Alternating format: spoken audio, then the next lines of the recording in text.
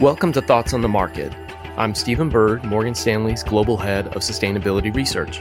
And I'm Alan Gabriel, Head of Europe Metals and Mining Research. I am Carlos de Alba, Head of the Americas Basic Materials team. On this special episode of the podcast, we'll discuss the implications of decarbonization in the steel industry. It's Monday, April 24th at 10 a.m. in New York. And 3 p.m. in London. Achieving net zero is a top priority as the world moves into a new phase of climate urgency. And global decarbonization is one of the three big themes for 2023 for Morgan Stanley Research. Within this broader theme, we believe that decarbonizing steelmaking has the potential to trigger the biggest transformation of the steel industry in decades.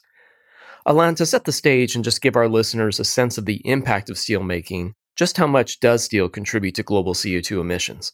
Thank you, Stephen. In fact, the steel industry emits around 3.6 billion tons of CO2 per annum. This enormous carbon footprint puts the industry at the heart of the climate debate, and public policy is rapidly evolving towards stricter emissions reductions targets, but also shorter implementation timelines. So, for instance, in Europe, which is leading this transformation by simultaneously introducing a carbon border adjustment mechanism, which is otherwise known as CBAM, and gradually reducing free CO2 allowances until their full removal by 2034. So, Alan, given the size of steel's contributions to emissions, it should come as no surprise that decarbonizing steel would likely really reconfigure the entire supply chain, including hydrogen, renewable energy, high-quality iron ore, and equipment providers. So, Alan, given this impending paradigm shift, what is the potential impact on upstream resources? Yes, the steel value chain is collectively exploring various ways to reduce carbon emissions, whether it was miners, steelmakers, or even capital equipment providers. However, we think that the most promising path from today's perspective appears to be via the hydrogen direct reduced iron electric arc furnaces process, which is also known as H2DRI-EAF in short. Admittedly, if we were to have this conversation again in 3 years, this conclusion might be different. But back to the H2DRI-EAF process, it promises to curb emissions by 99% by replacing carbon from coal with hydrogen to release the oxygen molecules from iron ore and convert it to pure iron. The catch is that this process is resource intensive and will face significant supply constraints and bottlenecks, which in a way is positive for upstream pricing. So if we were to hypothetically convert the entire industry in Europe today, we will need more than 55% of Europe's entire production of green hydrogen last year, and we'll also need more than double the global production of DR-grade pellets, which is a niche, high-grade iron ore product. Alan, you believe that steel economics in Europe is really at an inflection point right now. And given that Europe will likely see the biggest disruption when it comes to the green steel transformation, I wondered if you could give us a snapshot of the current situation in Europe and of your outlook there. Should steel mills choose to adopt the H2DRI-EAF process, they would need to build out an entire infrastructure associated with it, and we detail each component of that chain in our note. But in aggregate, we estimate that the average capital intensity will be approximately $1,200 per ton, and this excludes the build-up of renewable electricity. So on OPEX, green hydrogen and renewable electricity will constitute more than 50% of production costs, and this will lead to wide disparities between regions. So the economics of this transformation will only work, in our view, under effective policy support to level the playing field, and this would include a combination of grants, subsidies, and carbon border taxes. Fortunately, the EU policy is moving in that direction, but is lagging the United States. So, Carlos, as we heard from Alan, Europe is leading this green steel transformation, but at the same time, the U.S. has the greenest steel footprint and is benefiting from some relative advantages vis-a-vis Europe and the rest of the world. Could you walk us through these advantages and the competitive gap between the U.S. and other regions? Yeah, definitely the U.S. is already very well positioned. And what drives this position of strength is the fact that about 70% of the steel production in the U.S. is made out of electric arc furnace. And that emits roughly around half a ton of CO2 per ton of steel, which is significantly better than the average of 1.7 tons per ton of steel, and the blast furnace route average of around 2 tons per ton of steel.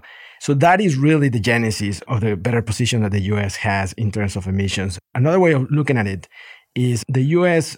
produces around 6% of the global crude steel, and it only emits around 2% of the overall steel emissions in the world. That's a good way of laying it out, Carlos. It's interesting in the US, the cost of electricity being relatively low certainly does help with the cost of making steel as well.